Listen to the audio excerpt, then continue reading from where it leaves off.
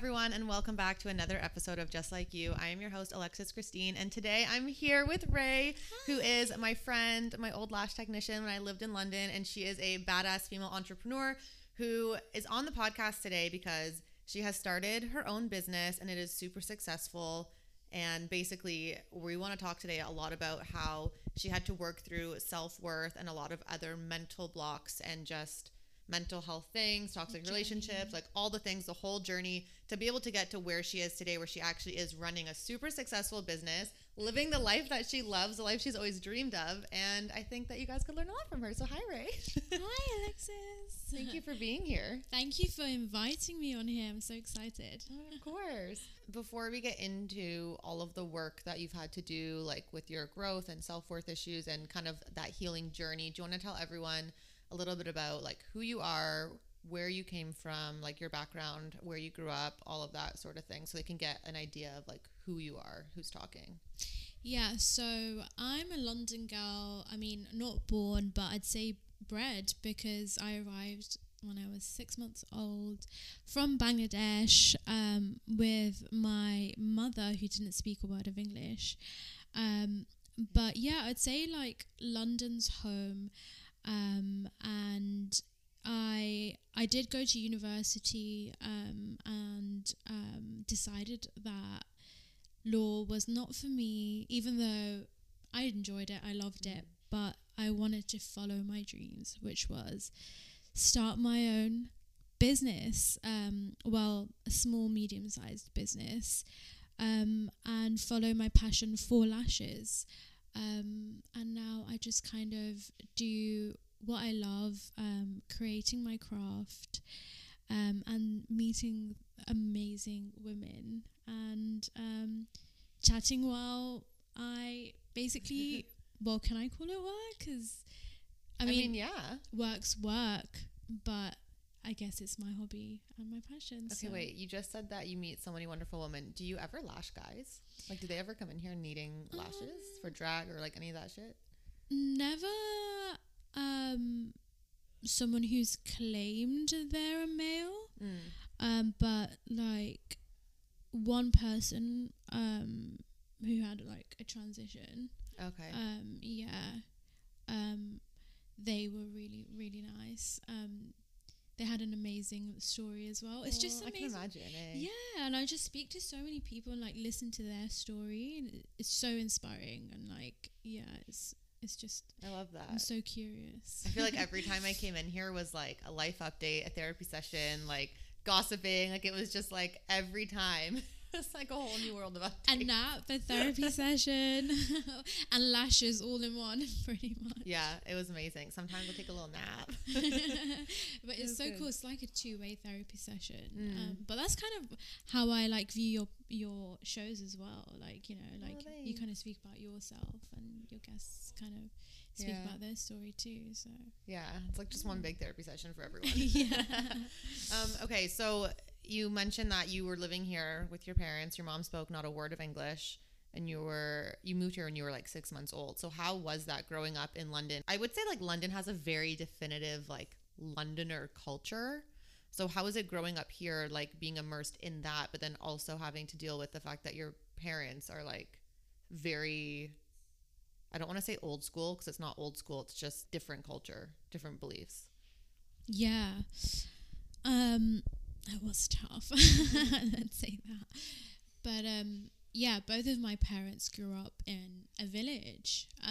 So they had no idea about a metropolitan life or cosmopolitan life, if you like, which is completely different to me and my upbringing. So yeah, complete different worlds. I mean, my dad grew up here and my mum grew up in the village, but yeah, so already there was like a massive, different worlds being introduced. And I just remember being like very confused as a child, you know, like the things my mum taught me were very different to what I was taught by my peers or in school. So yeah, I never quite fit in with my immediate community that I was surrounded by, which were South Asian girls from kind of like the same background as me, who also had parents who grew up in a village, who often didn't speak English either. And their kind of ideals and beliefs, for some reason, didn't align with my core beliefs. Were all these girls kind of sticking to like what their parents' beliefs were, or were they kind of like merging into London beliefs? See, I think everyone was on a different level, but generally there was the community aspect where they kind of followed their parents' roots, and if you were to stray, you were seen as an outcast, and kind of like frowned upon. But I guess it's human behavior to kind of conform to your groups and Societal conditioning. Exactly. Yeah, I mean, I was quite inspired by, and I could relate to Robert Greene's book, The Laws of Human Nature. And he talks about group bias and confirmation bias. And one of the laws of human nature is to follow who you're around. And I guess unless you're kind of self-aware, you don't really criticize, because you're kind of scared of the judgment. And I think that kind of led me to my identity crisis and wondering who I was. It's interesting you say that, because I have actually heard of like the term or the saying, like you're a reflection of like the 3 closest people you have around you. And the way that you just said, it's like he talks about how you form to the people that you're with. It's so interesting. I never like connected that to his teachings. Well, I mean, I haven't read his book, but yeah, exactly. And yeah, it's so true. Like the 5 people you hang out with, you're the 6th person that they are, pretty much, without even knowing it. It's all very very subconscious, isn't it? Yeah. You just pick up on things. Well, even I've noticed, like when it's gonna sound so silly, but like when I talk to British people, or like I'm in England, I use so much more British terminology, British slang. Like even the way that I say words, sometimes people were like, did you say that with an accent? Like it kind of just comes out, because I'm like molding to what's around me. And then when I'm at home, like I speak very Toronto, very Canadian, and like when a little twang of British does come out, people are like, you know, like they're like, what the heck was that? And like even talking about, like if I'm talking about a house back home, I'll be like, oh, like the apartment. And if I'm talking about it here, I'll be like, oh, the flat. Like even though it's the exact same thing, they like the words change based on where I'm talking about. So like we were talking about the pants thing. Oh yeah, the pants. So here, like we like in North America, like we call just like leggings, sweatpants, whatever, like pants. Like I'm putting on pants. And then in England, underwear is pants. So I was like, oh, like I won't get your pants in it. And then I was like, wait, I won't get your trousers in it. Quick flip. Yeah, it's interesting because like a few people that I've spoken to who have traveled a lot from a young age usually say they kind of pick up not even like the words, but like behaviors and mannerisms, and it's completely different. And I guess you can kind of get quite complacent, and I think that's what happens with people, right? They get complacent with their immediate surroundings, and they kind of attach themselves and their identity to that. Definitely. So with the identity crisis that you were feeling, how did that show up for you, like in your life? Like how did it affect you? I guess kind of like falling out with certain groups, or not being able to be my authentic self around certain people. And I guess it's interesting when we talk about like the mannerisms and different areas, like when you come to London, when you go to Canada. And I guess I kind of like, it's interesting to think about mental illness, because one of the definitions of mental illness is two parts. So mental illness is being socially deviant, which is the first part, to the extent that it affects your daily activities, or being dysfunctional in your daily activities. But if we look at the first part, being socially deviant, what does that mean? It's very subjective, right? In Canada, what's being socially deviant is different to what socially deviant is in London. And I think that's where it kind of stemmed from for me. You know, the immediate South Asian community perceived me as being mentally ill, for example, as I wasn't conforming to their ideals and their beliefs. And I also didn't quite fit into the British culture. I mean, because I'm not British, and it's not what my mum taught me, you know, like the foods that we eat. And I didn't quite fit in there, so I kind of felt socially deviant in both communities, or both kind of aspects. So kind of trying to figure out where I belong and where's home, and affected my self-worth. It's interesting that you bring that up, because this is just something that popped into my head as you were saying it. Even as like a society, like as a whole, for the most part of like the Western world, we view people who are super spiritual and like really tapped into their abilities and their intuition and their gifts, or like, you know, believe in the energies and the frequencies and all that stuff. We view them as like mentally ill or psychotic. We put them in psych ward, like all these things, because it's different to what we believe is true. Like they're being socially deviant, when actually, like, I mean, I'm on the woo-woo side, so fine, but like that shit is real, you know? Like, and we all view them as being these fucking weirdos until we grow up and realize, hey, wait, we're the weirdo. Exactly. No, it's so true. And I think people who kind of speak out and are aware are always criticized and always outcasted, because they're not fitting into the social ideals. Yeah. Because we've unlearn the social conditioning. Yeah.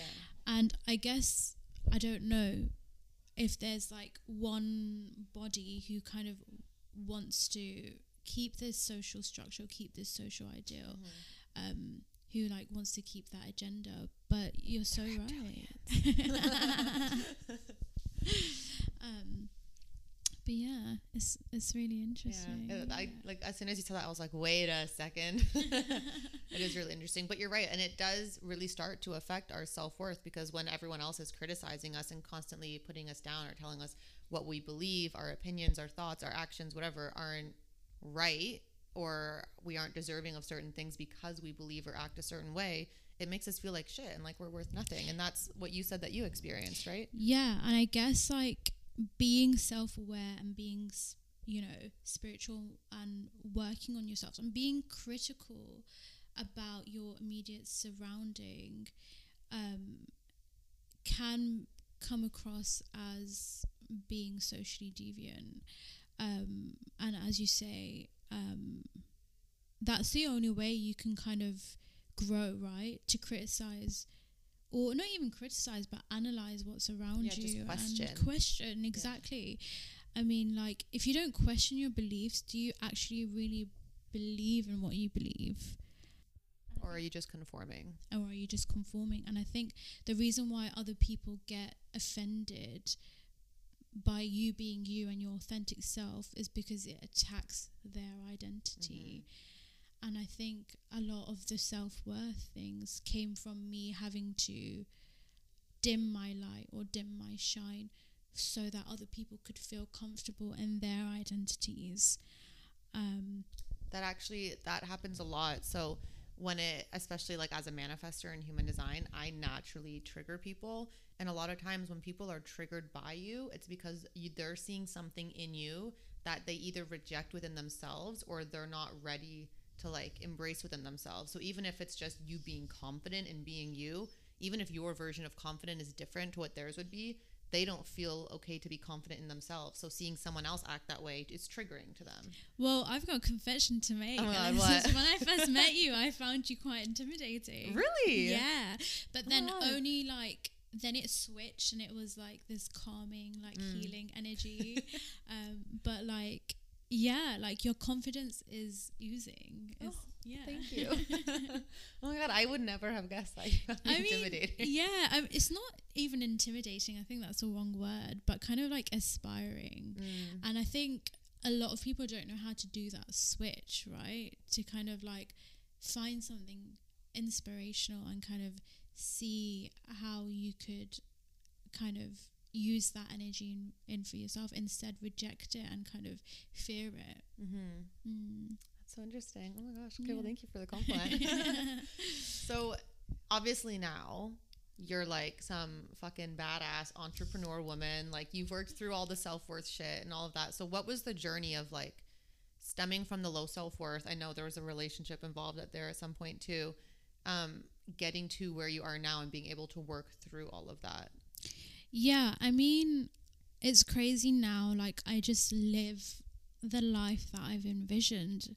It's insane. And I think, love that for you. Yeah. And I think like you kind of, this is one of your quotes, like you can create your own damn reality. And I never thought, well, I did think that I'd be here today, and I am. And manifestation is so real. But I wasn't there yet at the time because I didn't really believe in myself. And yeah, I guess how I got to where I am now, there were different versions of myself who I now don't recognize anymore and who I now grieve. But I guess the catalyst was a relationship of mine, a very long-term relationship, 7 years, and I was a very young, impressionable, naive girl at the time. That's when it happens. That's when it happens. And before you have your kind of like spiritual awakening, right? Before you have like your enlightenment, you're an easy target to these predators. Especially when you have the low self-worth, because then you have this belief of that you don't deserve any better. And you're on that low vibration, which attracts other low vibrations, right? And I guess it stemmed from the whole not knowing my identity and who I am, which then equated to my self-worth, which led me to being in this toxic relationship. And I guess because I didn't know where home was, and I think people think that home is external, home is your parents' house, home is your new flat in, I don't know, Ibiza or whatever. But home is actually in here. Home is you. And it took me until now to realize that. And I think because I didn't know where home was, I thought that my ex was my home and my comfort.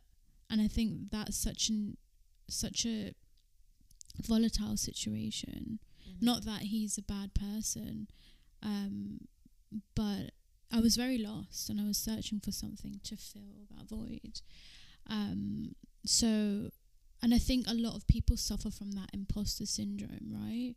Where they know that they're meant for something else, or they know that they're destined to be something or be something great, but they haven't built that self-worth up yet. So they kind of put themselves, I don't know if you also agree, in those situations, in those toxic situations, to avoid confronting your real self.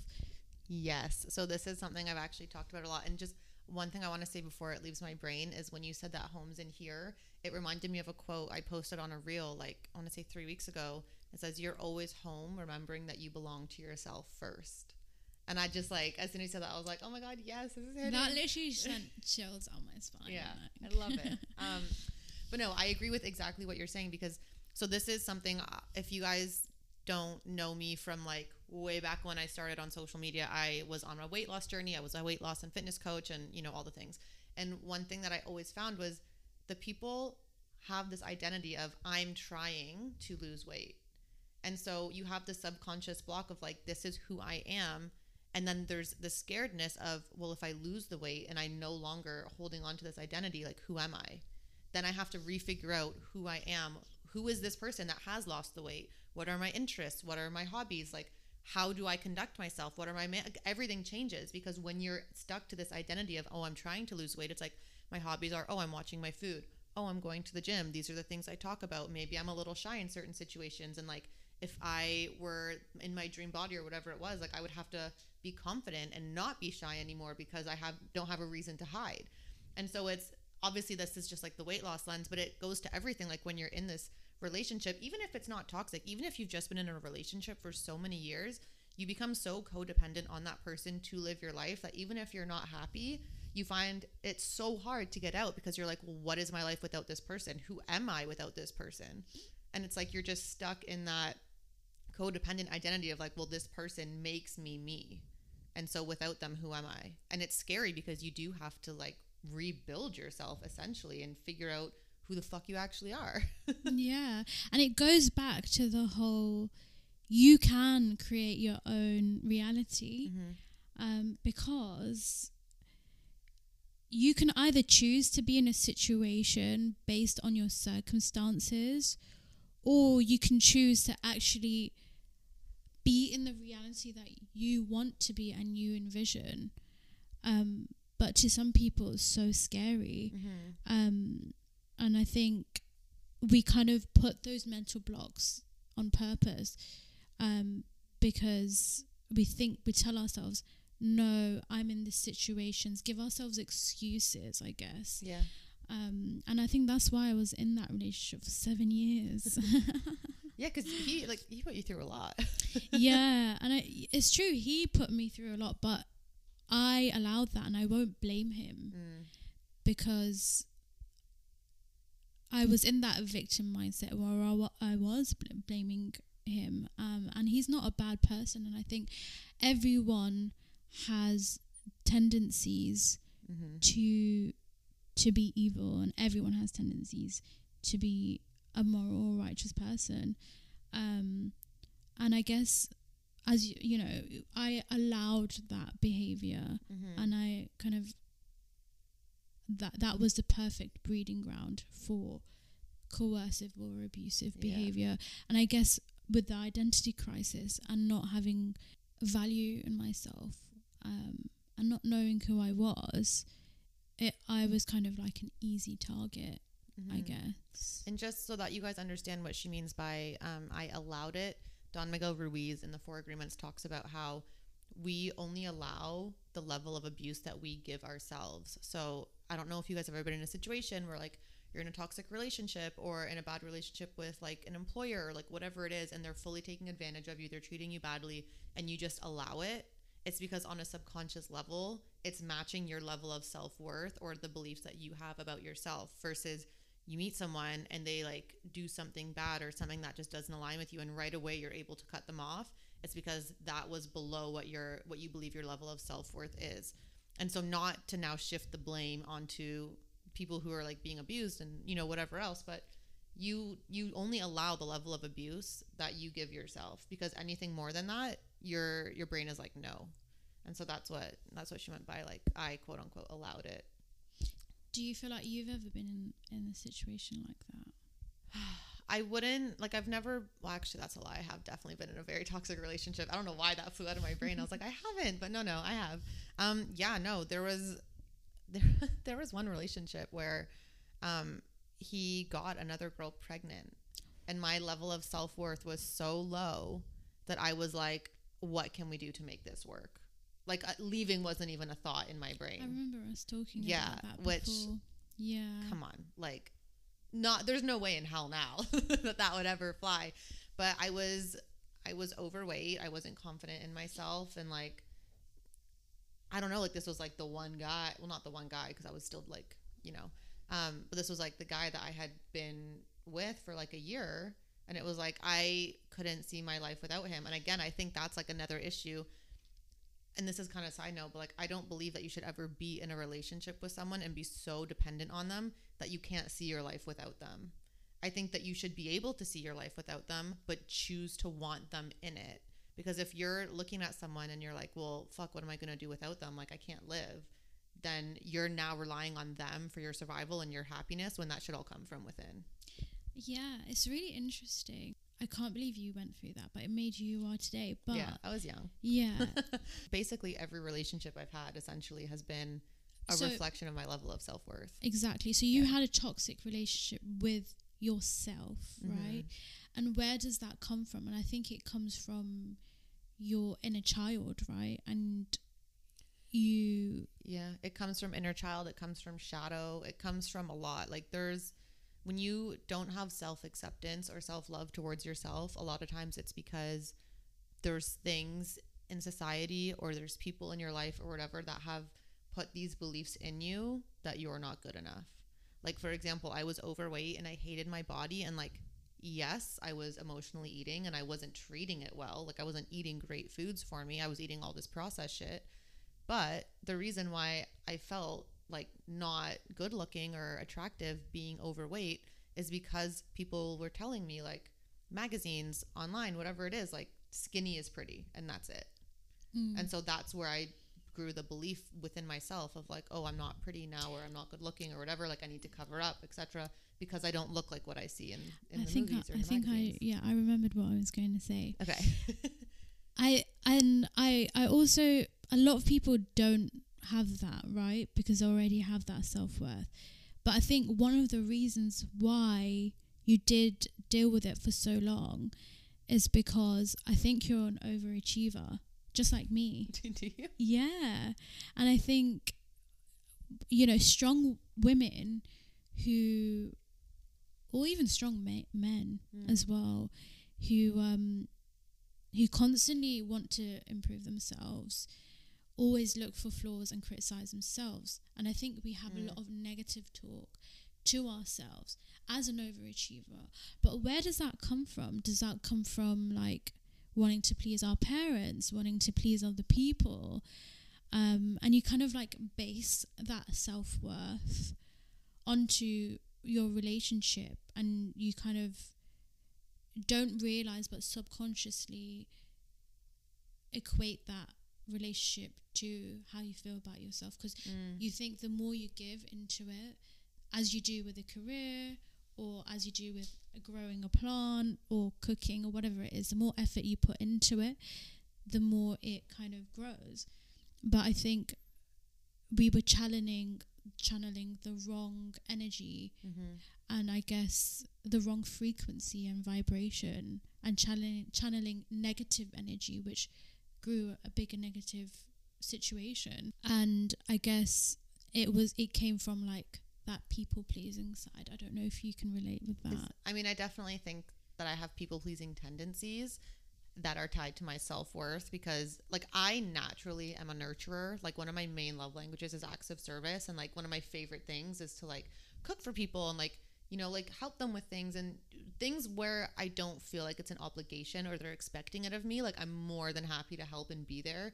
But I have noticed that in the relationships that were mirroring my low level of self-worth, I would people please in a way where like I wouldn't share my opinion or do things that I wanted to do or whatever it was, out of fear that they would disagree and like reject me and then leave, kind of thing. Like I wouldn't be good enough because I had like a differing opinion, or I didn't do enough for them, or like whatever the situation was. So I do relate to that, actually.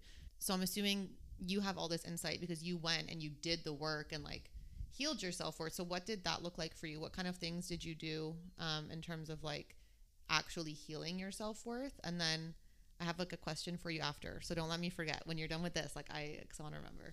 I don't want us to get sidetracked.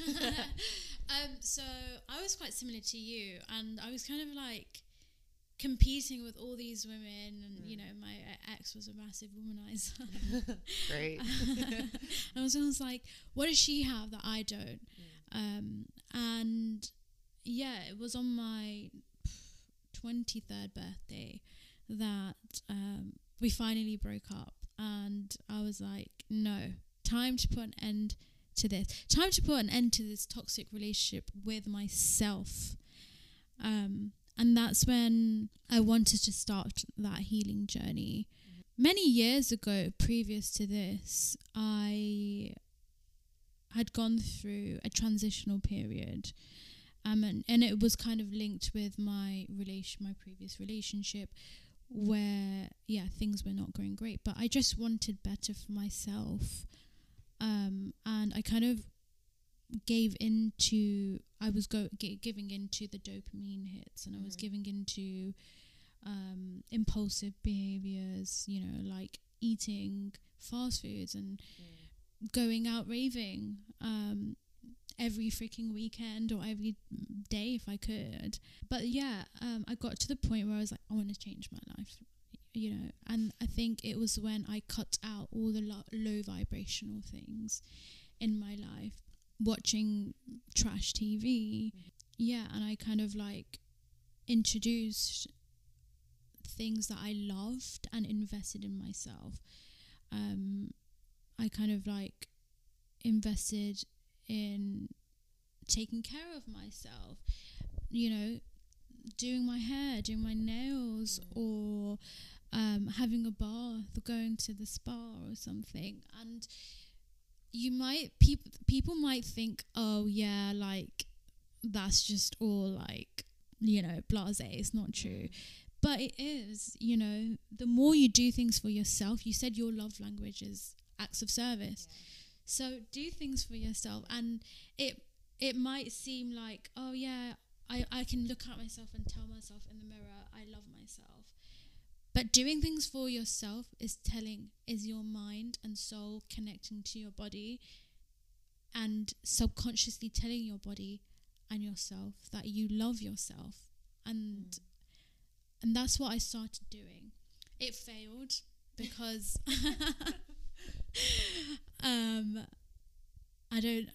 I kind of sidetracked and then like thought that my ex-boyfriend could feel that love for me and make me feel loved, and he was very persistent, which was hard.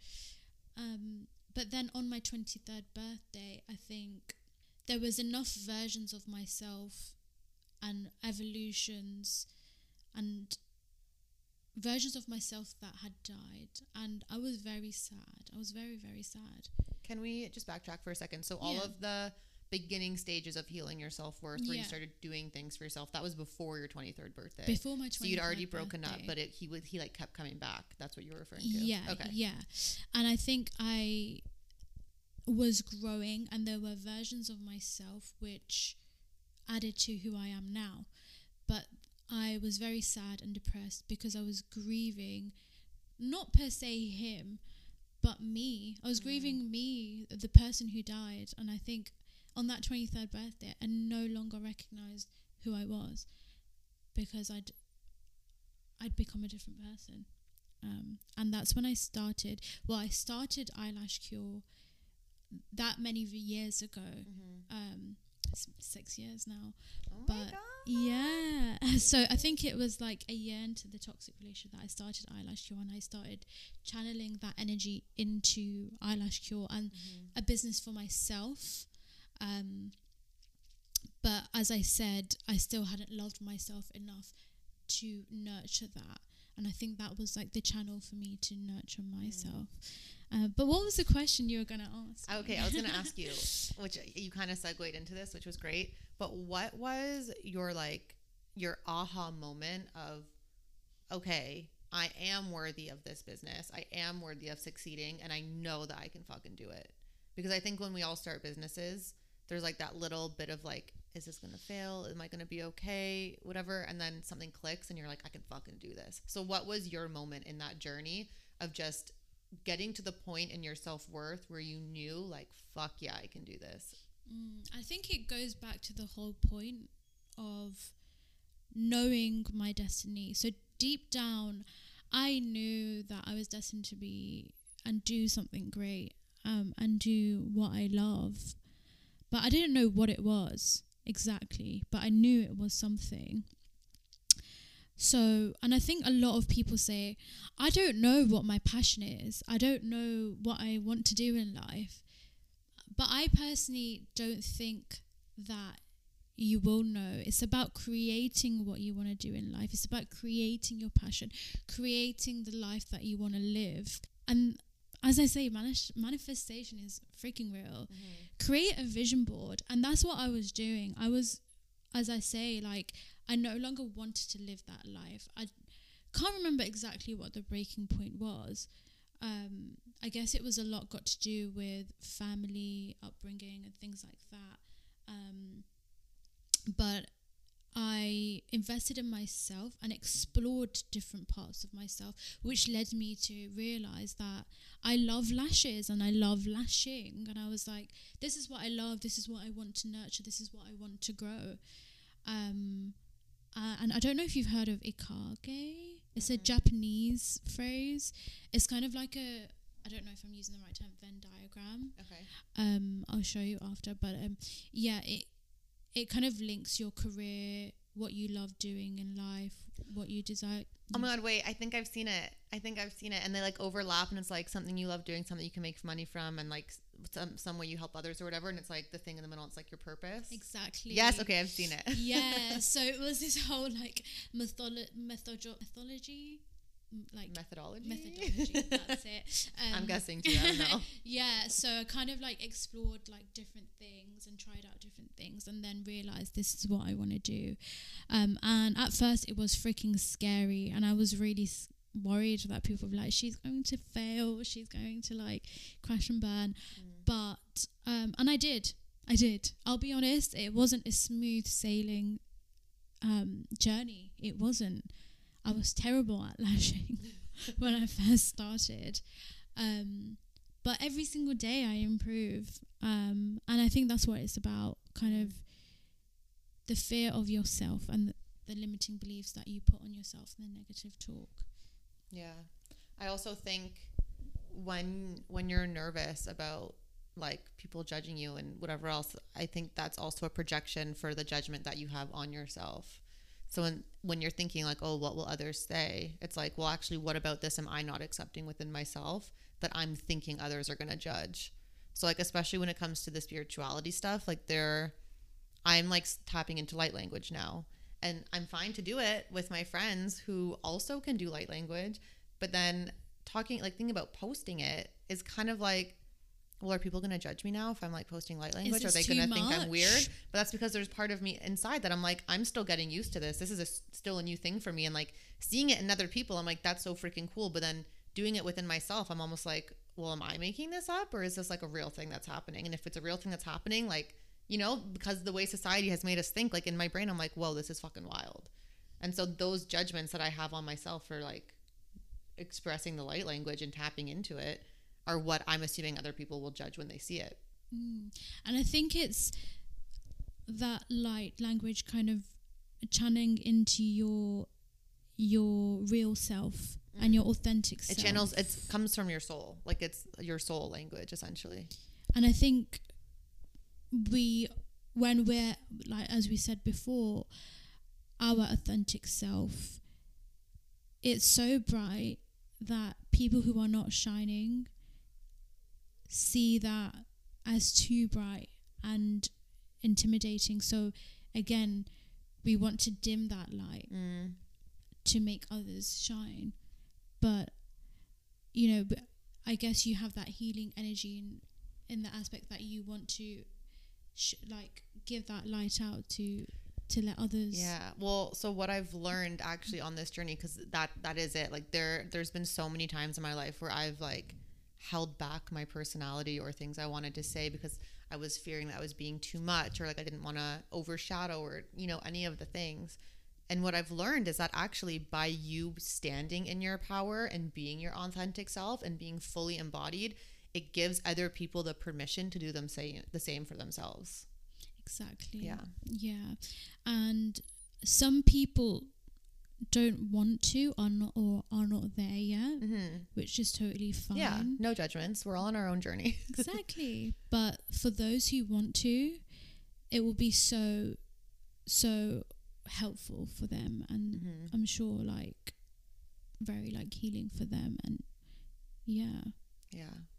And something that I wanted to say when you were talking about purpose, but then we just kind of segued. So just jumping back for a second, I do want to emphasize that I, right now in my coaching, help people activate their soul purpose journey and figure out what their purpose is, why they're here, etc. And I just want to shed some light on, it's not one thing that you do that gives you your purpose. It's a way of being. So for example, my purpose is to help people reconnect to themselves, figure out who they are authentically, reconnect to their soul. And in everything I've done that has been not corporate related, that's what I've done. So whether it was helping people with their weight loss journey, it was always reconnecting them back to themselves and their why, and like, why do they want to lose the weight? What's important to them? Like, what does it mean to you to be this healthy person? Reconnecting them completely back to themselves. And then when it was the neural reprogramming and the shadow work and the manifestation, again, I'm like taking away all the societal conditioning, figuring out who you are as your authentic being so you can accept your shadows, heal all of the inner child programming, clear all of the limiting beliefs that were put on you, and be able to manifest your dream life because you don't have blocks. And now it's like, I'm doing spiritual coaching because this is just how my journey has evolved. But again, I'm like helping people wake the fuck up, realize who they are. Like, what starseed origin do you come from? Where is your soul from? What's your soul purpose? Like, reactivating, and again, just in a different way, connecting people back to themselves. So it doesn't, like, you don't have to pick one thing. Like, what I get from you, like with what you do with the lashes, is you're helping people feel like good about themselves again. You're helping them build their self-worth and their self-love because they're able to look at themselves in the mirror and be like, I like what I see. Like, that's what I get from you. Like, your purpose isn't to do lashes. It's deeper than that. Yeah. And it's so amazing that you do have this healing energy. And I think that's where manifestation kind of rolls into, because people think I need to become this, or people think I need to be this, or they might not even know what they need to become. But the truth is, it starts now. And that's actually the secret to manifestation. Yeah. That you believe you are he, she, her, him now. Yeah. And kind of existing. And yeah, like you might want to be, you know, a specific person, like living in the country that you want to live in, or earning the money that you want to earn. But if you start thinking on that mind of who you want to be, eventually you will be on that vibration, which will lead you to there. And I guess that's kind of what you teach, right? Yeah. I mean, when I did do the manifestation coaching, I talked a lot about that. It's basically, if you're in the mindset of I want this and like I need to get to this, then you're going to be in the vibration of like scarcity. Getting that thing. Like, you're always going to be on the journey. You're never going to be there. But if you embody the vibration of I am this person, I already have this, but then at the same time showing gratitude for where you're at now instead of resenting it and feeling like you're lacking something, that's where the real magic happens. Scarcity and abundance. Yeah. Because then you're living as that person. You're not living as the person who's getting. It's the same thing with the losing weight. I am someone who is on a weight loss journey. Like, I am losing weight, or embodying the fact that like I am a person who's lost weight. Like, I am this person. I go to the gym. This is my life. Like, this is me. I have lost the weight. I'm seeing the results. Yeah. I am me now. I choose from today to be this person. Yeah. Yeah. All about vibration. Yeah. Receiving mode, Abraham Hicks. It's amazing. Is there anything else that you wanted to add today?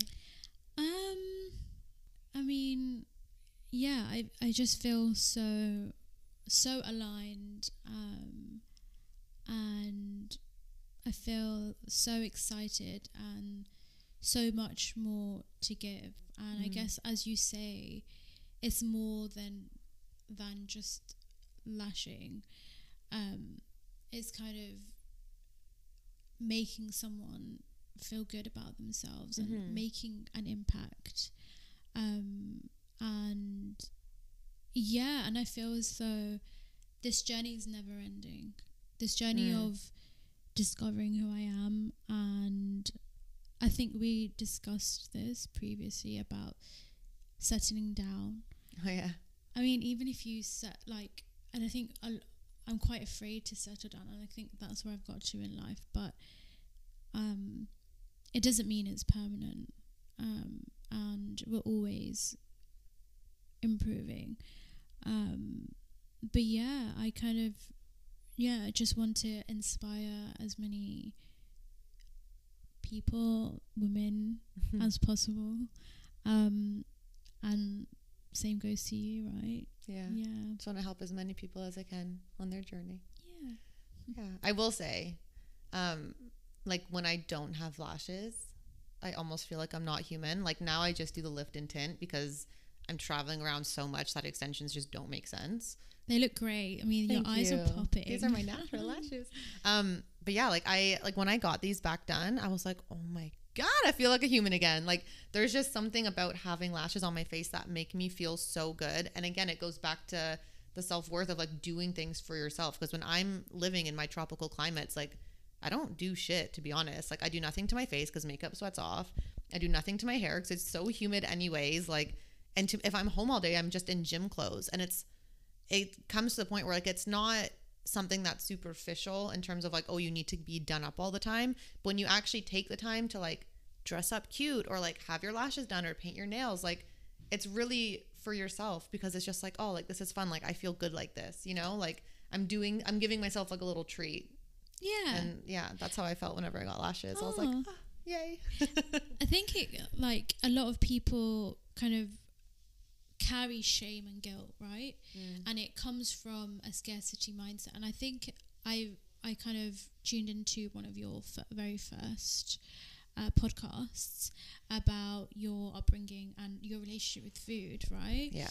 And how like you were kind of taught to have everything on your plate and in that scarcity mindset. And I think we're kind of told to like not indulge in things that you like, and like that then transpires into you not investing in yourself. But I think there's a real beauty behind taking care of yourself, equating to your self-worth, which then leaves you to live the life of abundance and the life that you envisioned. And we should stop looking at it in terms of a negative way or a guiltful or shameful thing, and instead seeing it as an exchange of energies, and kind of taking that energy and being on that frequency and that vibration, that high vibration. I love that. Okay, I have a few closing questions for you, but before we do that, do you want to tell everyone where they can find you and how they can come? I was going to say work with you, but I guess... Yeah, I mean, really if you want to become a lash technician, hit me up on Instagram. It's Eyelash Cure Artistry. And if you are in London or in Shoreditch, pop by. You can message me on Eyelash Cure to book an appointment for some self-care and self-love. And she is fucking great at lashes. Like she was my one lash lady in London that I actually went to consistently, so... I will say you do a great job. My absolute pleasure. Okay. Closing questions. Who is someone that inspires you today? Someone who inspires me today. Today as in like this day and age, not necessarily this specific day. Interesting question. My mom. Oh, I love that. Why? Yeah. My mom... She has a lot of healing to do. She does. But she's a very strong woman. She is. She's endured a lot. But yeah, she gave me a lot of harsh love growing up. But I wouldn't be the girl I am, the overachiever that I am, and wouldn't have gone through the toxic relationship and all the past versions of myself to then be who I am today. So my mom, yeah. I love that. Even with the harsh love, and even like when we are in those toxic relationships and whatever else, the way that the people treat us is to their own level of like healing and understanding. And so they're always acting out of their own trauma. So I mean, I know that you said that he, like with your ex, he's like a great guy and you don't take anything personally. I think that's great, because it is like every time I was in a relationship where I was treated badly, I could see that where it was coming from, the traumas like that they had and how they were projecting it out. And even with my mom, like my mom and I haven't had the best relationship over the years, but as soon as I started doing my like inner child healing and my shadow work, I saw all of the shadows from like her life and my grandparents' life and saw how it was passed down into how I was raised. And I think, and I think that's what's amazing about Reiki healing, right? That you let go of those resentments towards people, situations that made you feel a certain way, and kind of understanding, not justifying, but understanding their traumatic experiences. Exactly. And viewing it with empathy rather than hatred and resentment. So, exactly. Yeah. And there's a difference between empathy and sympathy, right? And compassion. And I think that's what makes you youthful. And like doing things like Reiki or do things like lashing or whatever you like, and investing in yourself makes you stay youthful. Because when you start to become bitter, and that's what happened to me, I was holding on to so much resentment. And when I did my healing journey, I let go of that. And that's what kind of keeps you curious and keeps you energetic and on that high vibration, right? Yeah, definitely. I love that. Okay, second question. What is one thing that you learned this week? This week. I've learned so many things this week. I've learned to laugh. Love as that. Weird as that sounds. Like kind of like being an overachiever and being like the eldest girl in my family, and I've always been like over serious and like career driven, but I want to tap into like living, and I think laughing is part of that. And like just like embracing life for what it is. Amazing. Okay, and then last question. Do you have a final message for anyone out there who is going through a similar situation that you were in, or is looking to start their own business, or is also feeling isolated, like all encompassing for everything that you shared? You can create your own damn reality. I love that. No, honestly, you really can. It's a lot of work, and you can only do it if you want to, and if you really believe you want to. But your destination is real if you make it. Yeah. And you can create your own passion. Yeah, that's my message. I love that. Okay, well, thank you so much for being here today. This was great. Thank you so much for having me. Of it was course. Such a beautiful chat. I love it. Yeah. Thank you, everyone, for listening to today's episode. I hope that you got some learning and some growth out of it, and that you took away something valuable. I hope you have the most amazing rest of your day, coming from two people just like you.